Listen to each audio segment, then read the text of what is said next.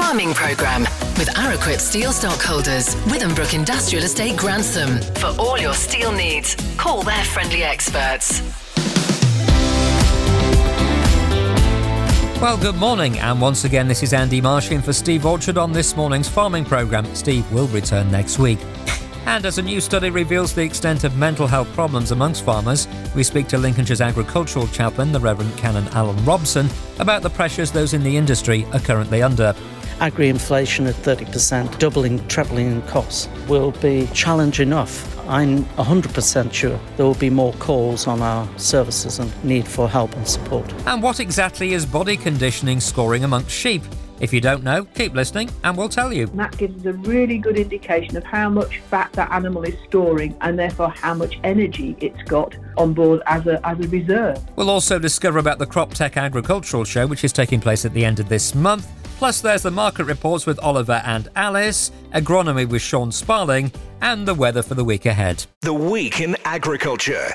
This is the Farming Programme. Now, once again, sadly, bird flu continues to dominate the agricultural news.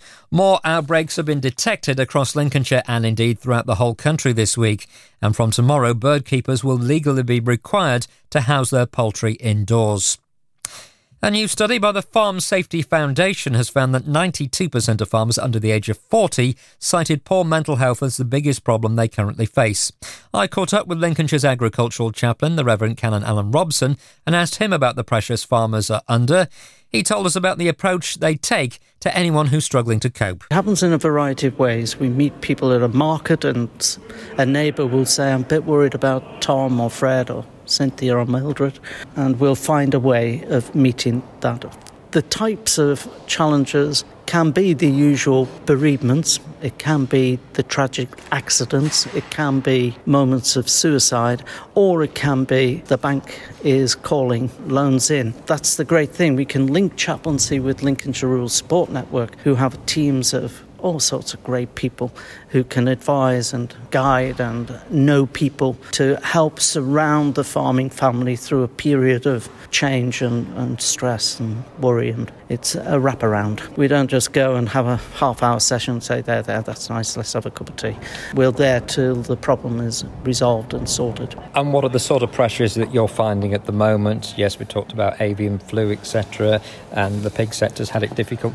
Are there certain things that have emerged this year that are particularly prevalent? Well, you just need to go west of Gainsborough and hear about all the solar farm proposals. One scheme alone is the size of 5,500 football pitches. That's a lot of glass and steel across some perfectly good land. And that is a real worry for the farmers in those patches. And you've heard of the reservoir in the south of the county. Well, that's a lot of farming families who in time are potentially going to lose their farm, and compensation won't make them be able to buy another farm. They're new things, and that's the ambiguity, isn't it? Because we do need more sustainable energy and we do need to stop fresh water going into the sea, but there will be consequences. And I think getting that balance right, I'd much rather see solar panels on every new house and on every new school and on every new hospital building than be put on perfectly good land. There needs to be more balance in that discussion. But the usual things always go on. People haven't thought around next generation, succession, family fallouts about who's going to own what when dad or mum dies and all of that. I strongly advise that anybody in farming needs to rethink, relook at what their plans are and share it. It sometimes just gets held in the matriarch or the patriarch. Is it the case that at the moment you're seeing yet things like family disagreements, etc., things that you'll get all the time?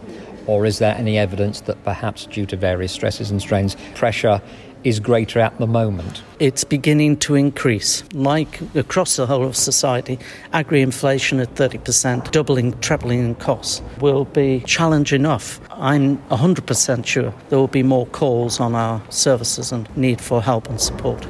But you're ready to help and offer the best advice and help? Absolutely. We've got a huge team now who can give their time to make things understandable for farming community. Indeed, a very worrying issue. Now, next week, Steve Orchard will be back in the hot seat, but before he went away, he spoke to Leslie Stubbings, who's an independent sheep specialist, all about the issue of body conditioning scoring amongst sheep.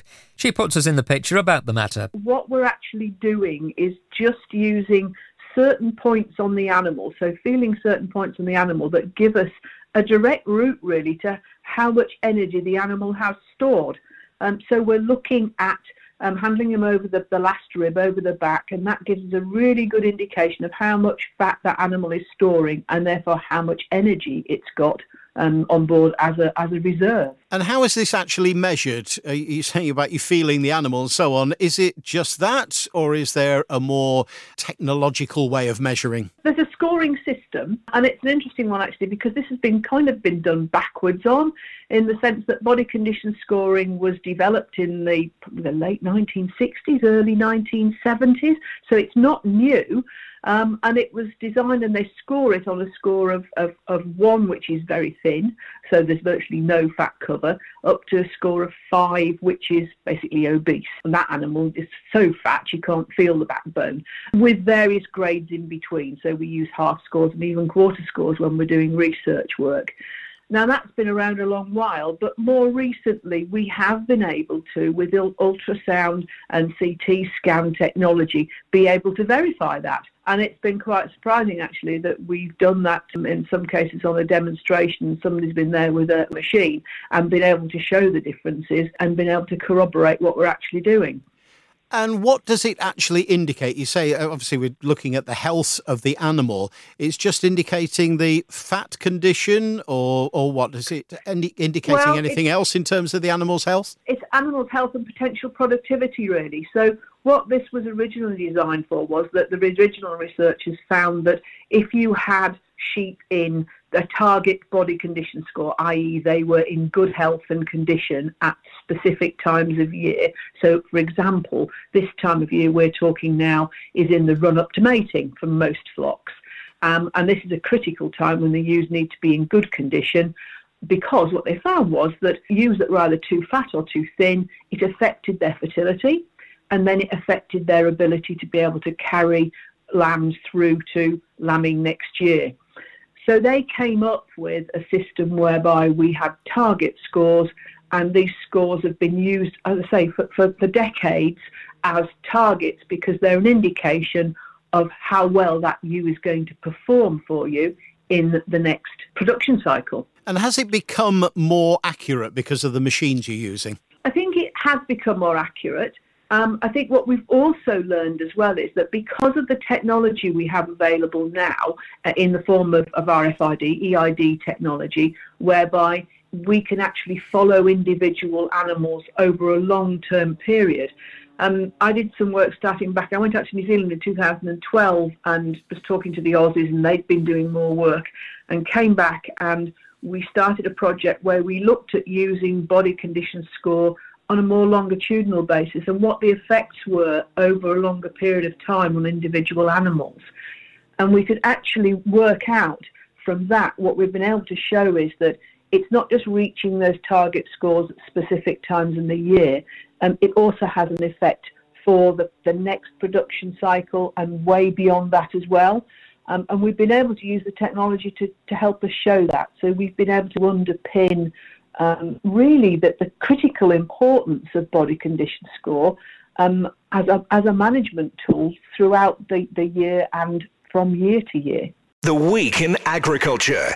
This is the Farming Programme. And next it's time for agronomy, and here he is, Mr. Sean Sparling. Morning to you, Sean. Yeah, morning again, Andy. Yeah, are you still here? I hope Steve brings your sticker rock back or something to say thank you for doing such a good job. It's almost like you've done it before. I don't know whether you've ever considered a career in radio, have you? So, October 2022 then. That was the wettest month that I've recorded since October 2019. I've just taken 109.6 mil of rain in October 2022. Back in October 2019, I registered 136.2 millimetres of rain. Now, we can all remember autumn 2019, but we're in a far better nick than we were back then. If you think back, it was bone dry until the 23rd of September 2019. Then it started raining and it simply did not stop. I think we had 5 dry days in the next 3-4 months, and none of those ran consecutively. This year we managed to get to about the 20th of October, So we had a fraction of the wheat in the ground back then.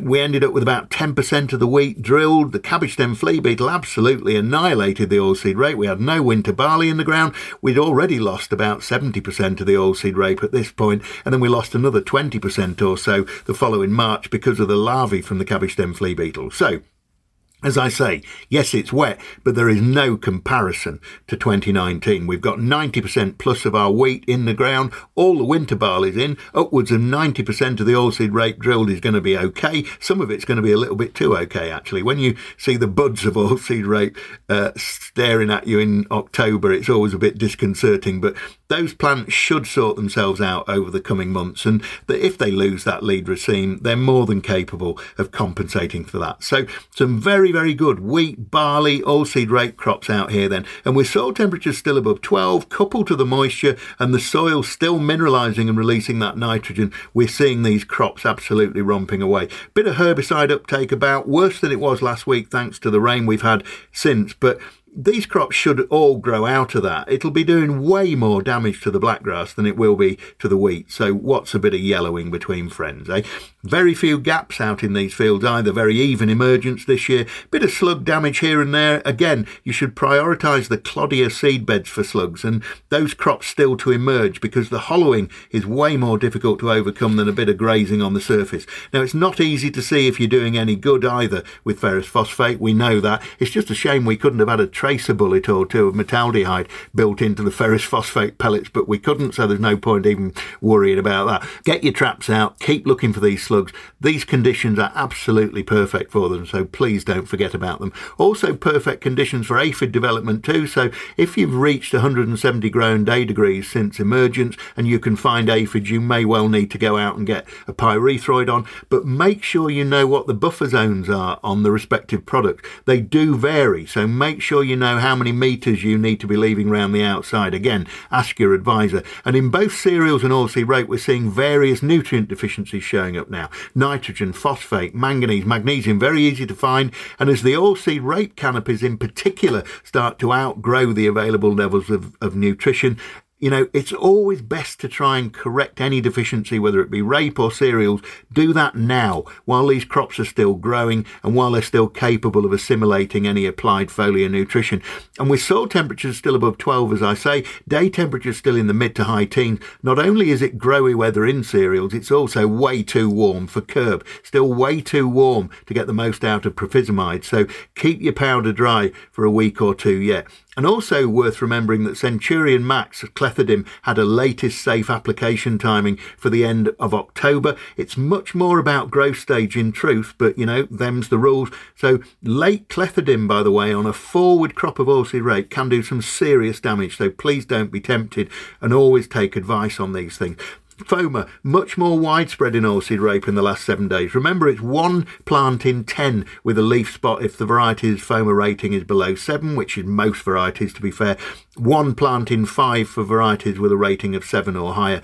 And it's the smaller, backward, re-drilled crops which are at highest risk. Prothioconazole, difenoconazole, pretty good on Foma. The SDHIs as well, pretty good. So just check the tank mix guides and you may well be able to kill several birds with one stone. But again, speak to your advisor. Now, as far as topping up the blackgrass control in the cereals, the weather, if it hasn't been too wet, it's been too windy, just hasn't been helpful to us at all for the last 10 days or so. But as we said last week, probably best to base your top up around flufenicet, depending upon what's already gone on, of course. But you've also got clotoluron, diflufenican, metribuzin, pendimethalin, prosulfocarb, all there in the mix if you need them.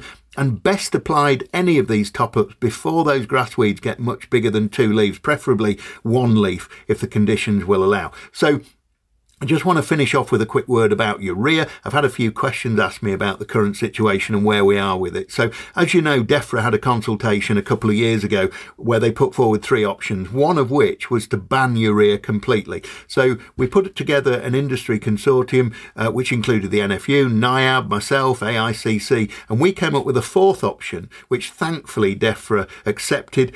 And the key to that 4th option is that any solid or liquid form of urea which is applied after the 31st of March 2023 is going to require a urease inhibitor so that it reduces those losses.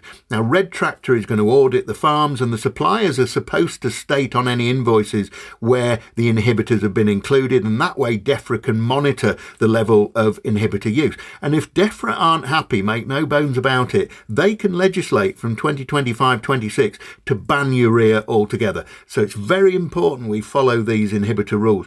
So this is an industry initiative to try and avoid legislation, really. It starts on the 1st of April 2023, and the audits will start in October 2023. They can't retrospectively audit inhibitor use, so effectively there'll be no requirement legally until spring 2024, but it's down to your discretion as to whether you use inhibitors in spring 2023. To be absolutely honest, I think we should all be using them. And to be fair, if urease inhibitor use is going to be crucial in avoiding legislation or avoiding urea, we may as well start now.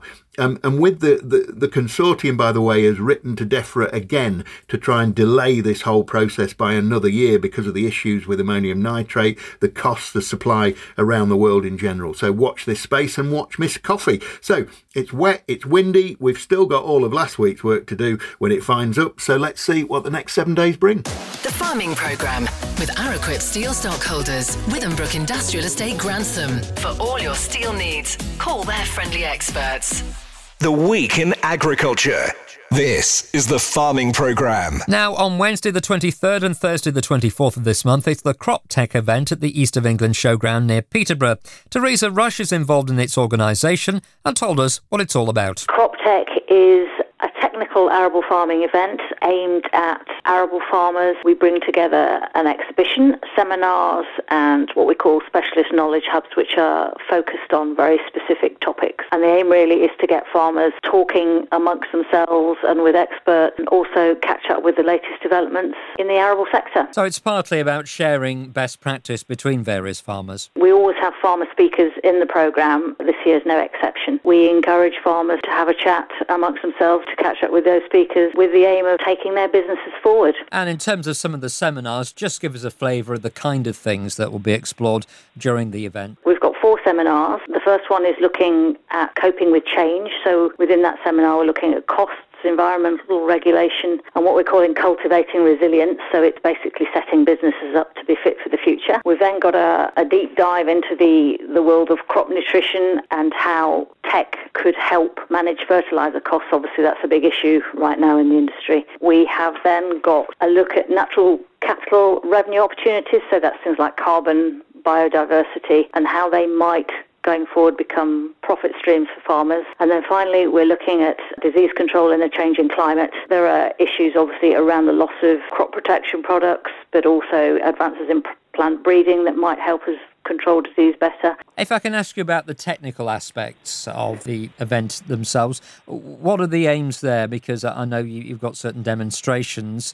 Just tell us a little bit of detail about that. Technology is an important part of arable farming, and one of the aims at Crop Tech has always been to look at how technology can help farmers cut costs, manage their profitability, improve their profitability, and also keep up with the latest tech. We do have a sprayer demo area at the event again this year, which will be looking at development on some of the newest machines, and farmers can actually go out and sit on those machines and get up close and personal, if you like, in the cab. Hopefully they'll be keen to take advantage of that. And also with the exhibition, we've got 130 plus exhibitors who will be showcasing a whole range of farm technology around things like data management, digital platforms, crop nutrition, plant breeding. We're always hearing about farmers being encouraged to be more environmentally friendly and perhaps work in that way.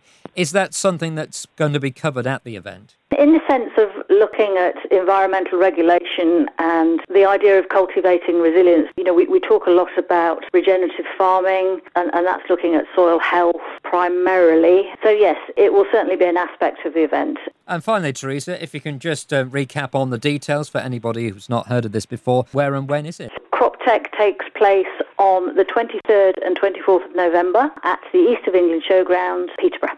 Thanks, Teresa. Now it's time for the Livestock Report from the Louth Livestock Market with auctioneer Oliver Chapman. Morning to you, Oliver. Good morning, Andy. Another weekly roundup from here at Louth for Monday the 31st of October. Steers, prime steers, top at 256 pence per kilo and gross £1,507 for JC Scolia Bournemouth. Heifers top at 257 pence per kilo and gross £1,641 for F. Wallace and Son of Biscathorpe, while prime bulls top at 220 pence per kilo and gross £1,295 for John Thirlby of Kexby.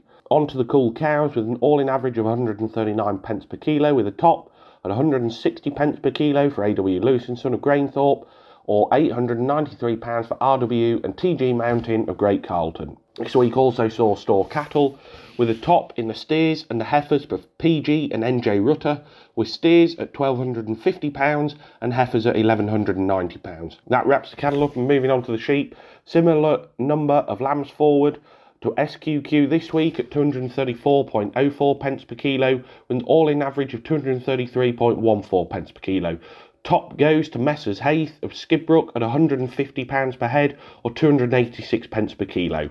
On to the cool ewes, and a very, very similar number forward. However, national trade just falling a little bit this week to leave an all-in average of £79.93 to top for Charlie Noble of South Somercotes at £166 per head. Finally, just some store lambs on offer this week, with one or two tidying up the end of the store lambs to all-in average £72.26, with a top for MA and IJ Brumby of Middle Raisin at £88 per head. Huge thank you to everyone that's been and supported this week. Prime and cool cattle and prime and cool sheep are required for tomorrow's market, and we've also got another store cattle sale with store cattle already entered, so for all marketing options, please do not hesitate to contact me. This is Oliver Chapman for Masons and Louth Market. Thank you, Oliver. Next, it's the Open Field Markets and Prices Report. This week it's Alice Killam. Morning, Alice. Good morning, everyone. This week has proved nearly impossible to trade.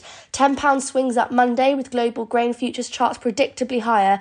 But if I'm honest, not as high as I thought they might get to, after Russia suspended its cooperation in the grain corridor deal after Saturday's attacks. This rise then came back by nearly the same amount on Wednesday morning as Russia resumed its participation in the Black Sea grain deal. This downfall is obviously good news for the world, but bad news for our ex-farm grain prices. Interestingly, don't forget that the original deal must still be negotiated in 15 days' time. The G20 summit on the 15th of November is being seen by commentators as a key date where Putin will use the grain corridor deal to help negotiate the lifting of sanctions on Russia. It's difficult to know what will happen next. After this week, there is 0 point guessing. The cynic in me must point out that during these 4 days of non-cooperation, Russia sold over 600,000 tonnes of wheat to Pakistan at this inflated price, only to then sink the price level once the deal was done. Take that as you will. Moving away from this, we are still focusing on physical sales and purchases, so for the time being we are back to looking for consumer interest and export bids. We know that the UK must remain competitive to move our exportable surplus. We have good quality and we are currently on target to achieve this with the September HMRC numbers released in the next few days.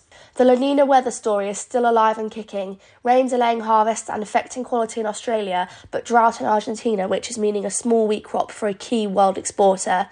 The talk is now that exports might be restricted. Back to the UK and our current wheat balance sheet, courtesy of the AHDB numbers, we can see very large yields estimated over the 5-year average that some are seeing as optimistic. Nevertheless, you can see we have a sizable exportable surplus of circa 2 million tonnes. Note the animal feed number could drop several 100,000 tonnes if avian flu worsens. However, the ethanol number could rise the opposite direction in the spring if cheap maize doesn't exist and the government changed from E10 to E15, as some commentators are suggesting to be an option. It has been a good week for global oilseeds and veg oil markets. Rapeseed has followed beans and palm oil higher as disruption to supply from both Ukraine and Brazil are back on the agenda. The weaker pound has helped the UK ex-farm value also in the last 24 hours. Prices for this week. Feed wheat, December 262 to 272, Jan 264 to 274 with a pound carry per month on from here. Milling wheat premiums have stretched to around £45 to £50. There's still a little demand pre-Christmas. Feed barley, Jan 238 to 248, Feb 240 to 250, again with a pound carry per month on from here too. We still have demand for malting barley pre-Christmas with a widened premium of around £40 to £50, so please call in for firm values. All-seed rate for this week, December 235 to 245, Jan 240 to 250. Have a great week, everyone. The Farming Programme. 5-day forecast. Well, this week looks like being mostly dry and temperatures rising just a little bit. There is the possibility of 1 or 2 showers around today, but mostly dry again, and somewhat cloudy with light winds, highs at about 12. Milder on Monday, up to about 15, but mostly dry and cloudy. Tuesday's the most likely day for rain, but even then, not too much. Sunny spells on Wednesday, but Thursday and Friday are likely to be rather dull if dry, temperatures round about 14 to 15. Not too much wind to speak of, and that's the way it's looking. The Week in Agriculture. This is the Farming Programme. And my thanks go out to Sean, Alan, Alice, Oliver, Leslie and Teresa this morning. I've enjoyed my time covering the Farming Programme. Steve Orchard returns this time next week. Have a good week. The Farming Programme with Araquip Steel Stockholders, Withambrook Industrial Estate, Grantham. For all your steel needs, call their friendly experts.